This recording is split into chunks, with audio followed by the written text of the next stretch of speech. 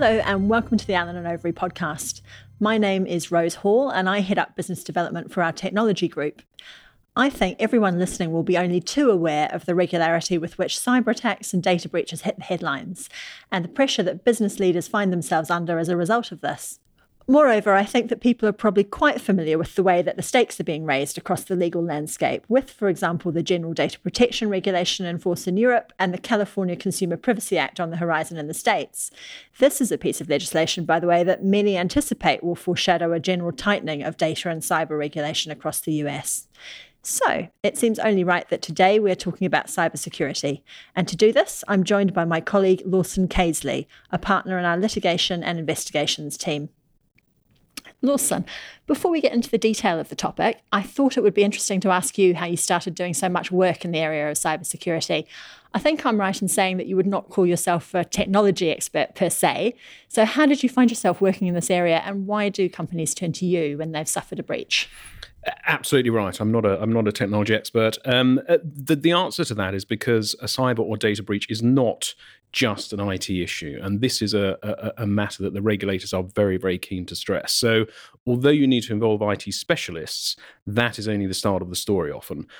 Any significant data or cyber breach will raise a myriad of issues that actually fall for the GC and the board to deal with. They include issues such as the consideration of criminal and civil options that are available to the company, notification to regulators and potentially the enforcement authorities. Inevitably, there'll be an investigation to get to the root cause of the breach.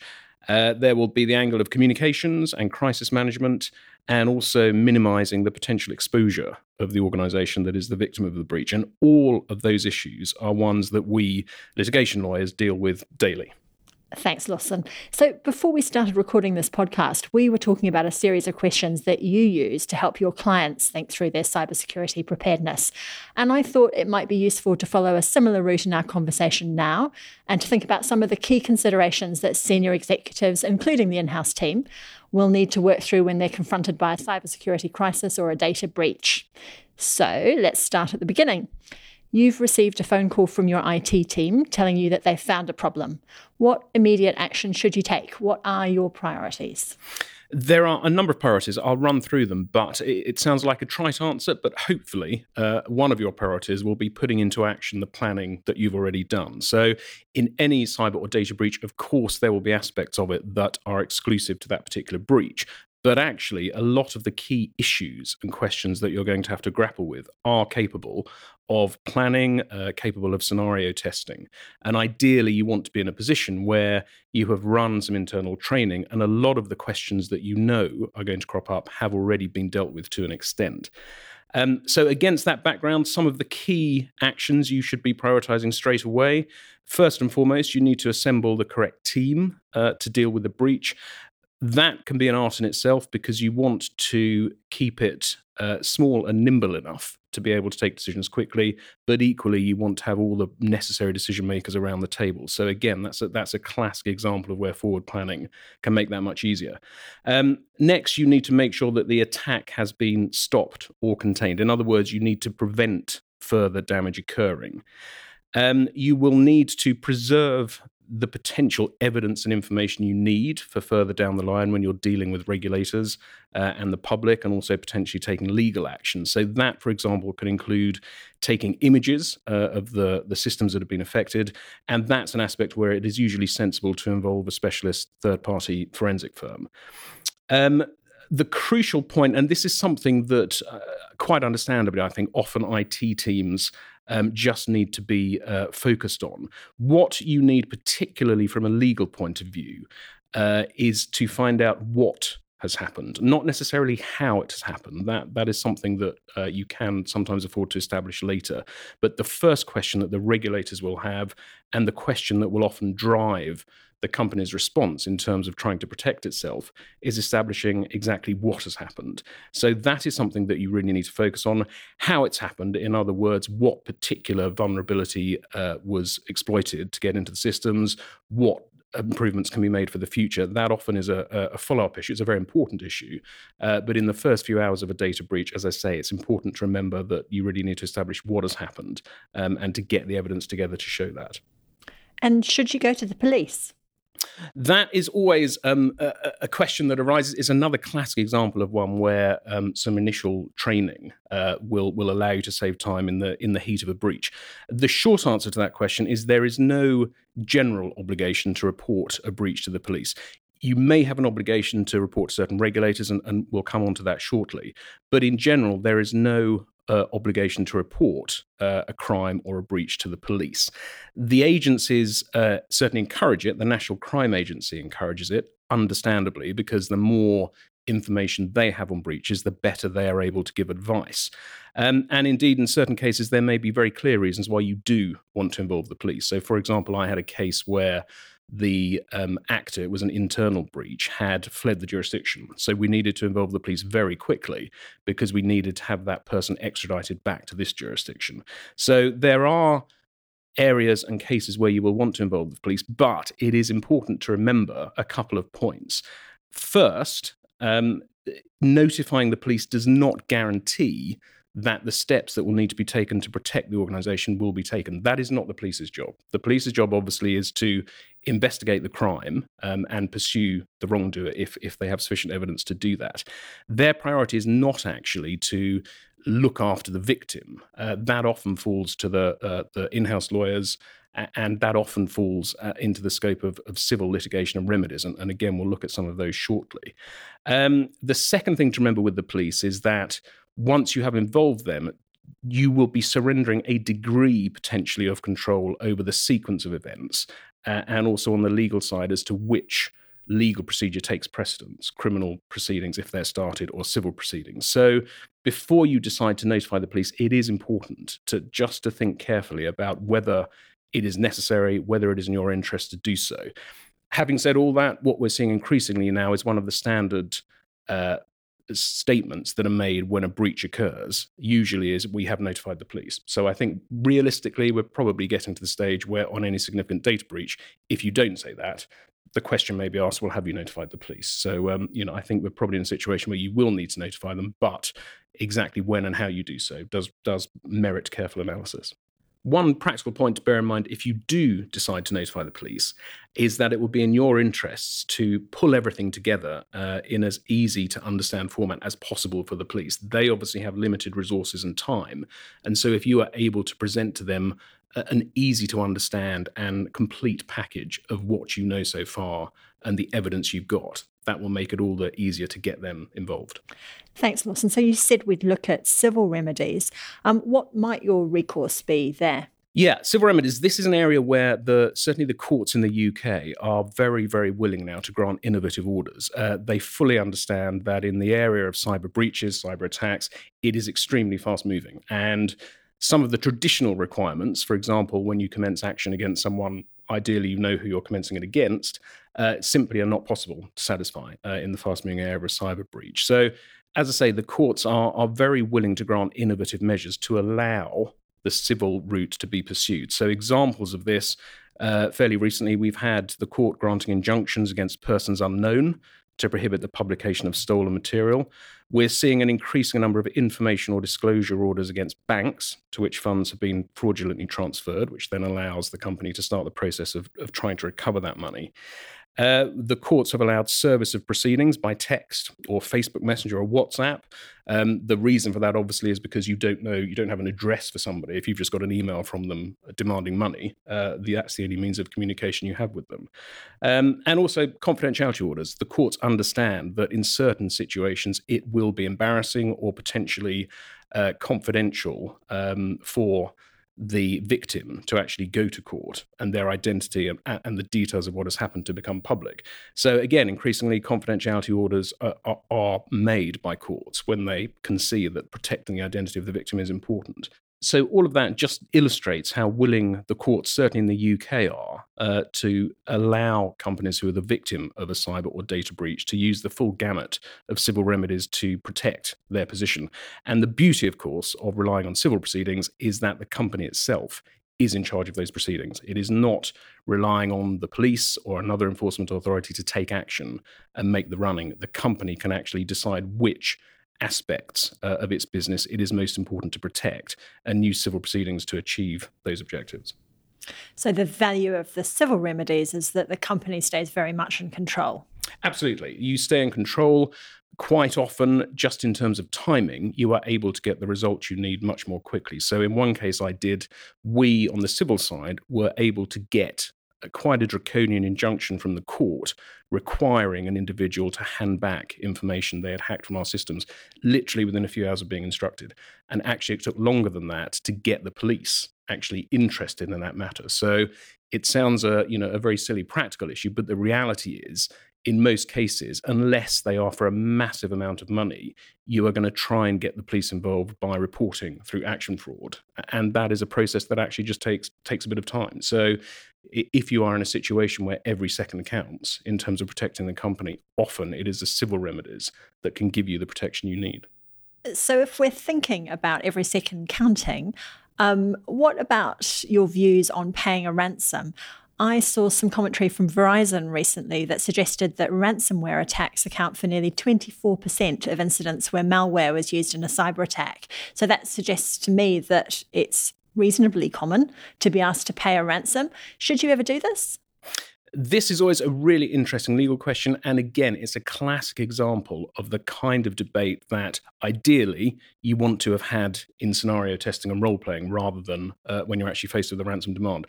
There are two aspects of this, the legal aspect and the practical aspect. From the legal aspect, the question is, can or should you pay a ransom? In other words, will paying the ransom potentially expose you to legal liability? The answer to that is generally no. But you do need to be aware of potential legal risks. And the key one is that if you know or have reason to believe that any ransom paid will go towards terrorist financing, then that could land you with liability under the terrorism legislation. Equally, if you have reason to believe that a payment may end up breaching sanctions, then that can lead to liability attaching to you. So the legal point is generally you're okay to pay it absent those specific knowledge or suspicions. Turning to the practical question, you obviously want to be sure that if you are considering paying a ransom, that will actually achieve what you want. In other words, the blackmailer will be true to their word and will either unlock or destroy the stolen data and give you back access to your systems. Believe it or not, on the dark web, professional blackmailers are rated a bit like eBay, depending on how quickly they honor their words. So, there are people who make a living out of this. It's always a very interesting debate. In any significant cyber attack, it is not uncommon, if you listen to more than one interview or read more than one article, that certain cyber experts, some will be saying, yes, it's okay to pay a ransom sometimes. Others will be saying you should never pay a ransom. The authorities generally discourage the payment of ransoms. So the official line is you should never pay one. All that said, there may be certain circumstances where the business concludes that actually the lesser of the two evils is paying a ransom. So it will simply come down, as I say, to the balance of those legal and practical considerations and the company deciding what is in its best interests and its customers' best interests. And although it may stick in the craw to pay a ransom, there may be circumstances where the company certainly has to seriously consider it. And it was quite interesting and ironic that not so long ago, the UK's largest forensics company, which works on tens of thousands of cases for the police every year, decided to pay a ransom when its own systems were attacked. That's fascinating. I just wanted to take you back to something you mentioned a little while ago, and that was about reporting to regulators. So obviously many of our clients come from very highly regulated sectors, such as financial services. If you're in a regulated industry, when should you report a cyber attack or a data breach to a regulator? That will depend very much on the regulator and the particular rules. In certain situations, there will be specific deadlines you have to observe. So, for example, under the GDPR, that is the best known one, there is a very hard limit there of 72 hours maximum before you report to the ICO. In other regulated industries, there is no hard deadline as such. It is really a question of taking a judgment call. But generally speaking, regulators expect to be told about something as soon as practicable once the company knows that it is likely to be interested in it. And that obviously can be a case of chicken and egg and deciding when is the right time to notify the regulator. Certain regulators make it clear that they get a bit irritated with every potential breach or data event being notified to them because they often don't have the resources to look at them all seriously.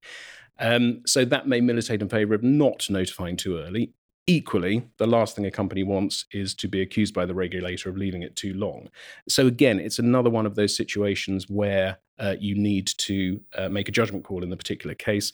But my own view is that if there's any element of doubt, then you notify the regulator. And generally speaking, in my experience, the regulators are pretty good at letting the company carry on investigating and taking the initial steps to protect itself. I think there is sometimes a slight reticence to notify regulators for fear of the fact that they may start interfering and requiring lots of information from you, which could distract you from dealing with the main event. But actually, in my experience, if the notification is handled correctly, regulators are pretty good at letting you get on with it because they know that is going to be ultimately in the best interests of customers.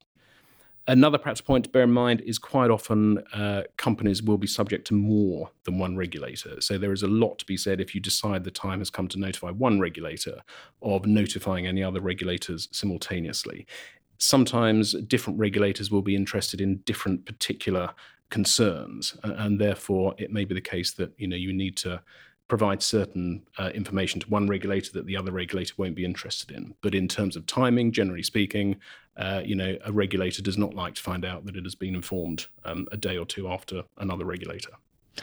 And what about telling customers and indeed other stakeholders in the business, or indeed the public generally? When do you do that? The question of when you go public ultimately is a judgment call that you need to make on the particular facts of the case. The key issues you will be asking yourself when deciding whether to go public is, will going public reduce potential claims against you? For example, by allowing customers or those whose data has been compromised to take mitigating action. So the most obvious example of this is if you're a bank or a financial institution and your customers' data has been compromised.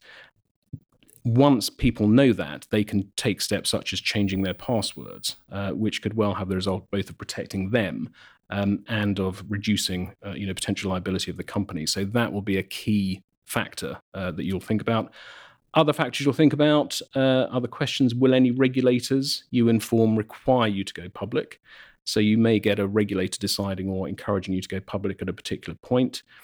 You have to also consider the risk of the attacker going public. So if it's a blackmail situation, the last thing you want to happen is that the blackmailer goes public and the market finds out what has happened from the blackmailer rather than you. And finally, you may want to consider whether you have an obligation to inform contractual counterparties. Quite often now in contracts, business-to-business contracts, there will be an obligation to inform the contractual counterparty of a data or cyber breach. And obviously, as soon as you do that, the risk of a leak grows. So it really is ultimately a question of coming to a judgment in each particular case. But going public before you have established whether you have a serious issue can potentially lead to unjustified panic and damage to your reputation, and you are entitled to take that risk into account. So ultimately, it's a question of making a commercial judgment in all the circumstances which you will be comfortable justifying if you are subsequently challenged. It can be a difficult decision, though. I was involved in a breach recently where it classically occurred on a Friday evening. We were on the phone at close to midnight on Friday, and based on the information that we then had, the view was taken, okay, 8 o'clock tomorrow morning, we're going to have to make this public because it looks like it's a big, serious breach. We got on the phone again at about 7 o'clock the next morning, and actually in those few hours, a lot more detail about the breach had been established by the client-side IT department, and actually that changed the complexion quite significantly. And the decision was taken, well, we don't need to go public now because doing so could create more panic and create more damage potentially than just taking a few more hours to find out exactly what has happened. So that was a good illustration of how difficult it can be. Ultimately, however, you need to decide based on the information you have at the particular time, and it's a question of weighing up the threats. And that is a question where the regulators may actually be able to be of some help to you and give you some guidance. So, if we're assuming that the story has gone public, either it's been leaked or you've chosen to put it out into the public domain, how do you manage communications? I'm sure it's likely to be a very fraught time. How can businesses make sure they convey the right messages and convey them in the right way? Yeah, this is so important. If a company gets it right and gets the communications right, then actually the story and the potential damage to the company can be very limited. The reason for that is actually the public now and the market generally accepts that cyber and data attacks are a fact of life now. So the fact that a company has been subject to an attack is no great surprise anymore. So much, therefore, depends on how the company handles it and how it handles its communications. As I say, a lot of that will drive what the ultimate effect of the breach is for the company long term, particularly. So, a couple of golden rules. First and foremost, stick to the facts. It is very, very tempting, particularly when journalists or other news agencies are pushing you for more detail, to go beyond what you actually know. And time and again, you see this. The companies that handle it well just stick to the facts and tell the market what they know. They don't take a guess based on the information they currently have available to them. They just stick to what they've actually been able to establish. And I think if you do that and keep the market regularly updated, it tends to limit the damage, and actually, customers in the market appreciate it. It can sometimes be an interesting balancing act because you often have a number of different audiences for the public communications. So on one level, you may have certain information you want to get across to customers. Market analysts may require a bit more information or a different angle of information. Employees are often an overlooked audience for communications because obviously in any significant data breach of a big company, employees will naturally, be worried about it and maybe being contacted by customers direct. So there are various different audiences, and sometimes you need a different communication style for those audiences. But the absolute golden rule is you need to make sure that the same message is given to those audiences. What you don't want are different people involved in different messages to different audiences. So it is all about making sure that there is one person ultimately within the client who is responsible for the message that goes out. And obviously, the legal department of the client will have a very, very close input into that message. There are a couple of other key rules to bear in mind. Do not say this was a very sophisticated attack unless you're sure it is. That is something you quite often see. The vast majority of attacks, however, are not very sophisticated. The vast majority start off as fairly simple phishing attacks. So if you have gone out early on saying, gosh, this was a very sophisticated attack, you can come a cropper later when it turns out that actually it wasn't at all sophisticated. You need to be clear and honest. This is not a time for corporate spin. You need to be completely straight with the market.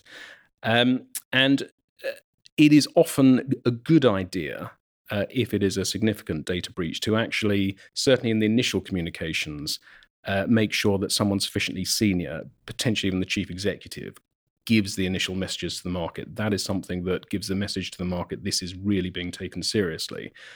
Obviously, you need to make sure that that individual is properly briefed and can answer all the obvious questions that they're going to be asked.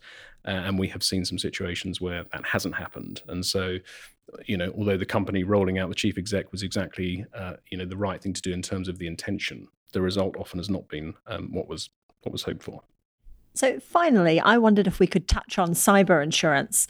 A recent report from the UK's Department of Culture, Media and Sport suggested that only 11% of UK businesses have specific cybersecurity insurance policy, and that did suggest that the percentage was higher among larger businesses, so I guess that's a point. But what are your views here? Is cyber insurance something you recommend for your clients? Yeah, it's certainly something that I think all clients should look at. And I think we are increasingly getting to the stage where if a company does not have cyber insurance, they could be asked later on why that was the case. So I think there could be potential exposure and liability for the company if they don't at least have a good story to tell as to why they considered it and why they decided not to take it, if that's the case. My own view is, it's a sensible thing to have, as well as covering some of the potential losses of investigating and arising from a cyber breach. Insurers often have their own panel of experts, so it can be helpful when you're dealing with a breach to have access to a wider pool of experts. There are various tables and customer feedback from companies that have used cyber insurance. So we are now starting to get quite a good picture of who are the good providers, who are the providers who will actually support you in the middle of a cyber breach, because you don't want, obviously, an insurer trying to take over control of the situation. Yes, you'll be working in partnership with them, obviously, but ultimately, you as the company and the victim of the breach want to keep control of what happens in the key strategic stages. So, it is about finding an insurer that is going to support you, but also has the experience of previous breaches to actually be something that you want to have on your side, and as I say, an additional pool of expertise to call on. Lawson, thanks so much for this. It's been a really interesting conversation. I'm taking away a few points in particular. It seems to me that beyond the technical provisions businesses expect to make in terms of cybersecurity preparedness, there's an awful lot of thinking that needs to be done about how to respond to a breach. So you've said that you need to have a response or a crisis plan in place in advance, including who's in the team and which external advisors you'll need to bring in. You've said that you need to understand exactly how your response might affect your ability to seek criminal or civil remedies, and whether it might influence the regulatory response to the problem as well. You've also said you need to be ready to move fast, but you need to be sure that your messaging is clear, and most importantly of all, your messaging is consistent. Is there anything else you'd add to that? No, they're certainly the main issues to bear in mind. And I think we are now at the situation where, as I said earlier, the market, the regulators, customers, I think, appreciate that the reality is most companies will be targeted and may be the victim of a cyber or data breach. So in terms of protecting the company and making sure that you are in the best possible position to deal with any potential liability issues or questions from regulators, there are two key things that you need to show. First is that you have taken all reasonable steps to try to prevent an attack being successful. And second, if an attack is successful, then you have taken all reasonable steps to handle it in the best way possible in order to minimize the loss and damage that is suffered by the company and by customers of the company. Thank you very much for your insights.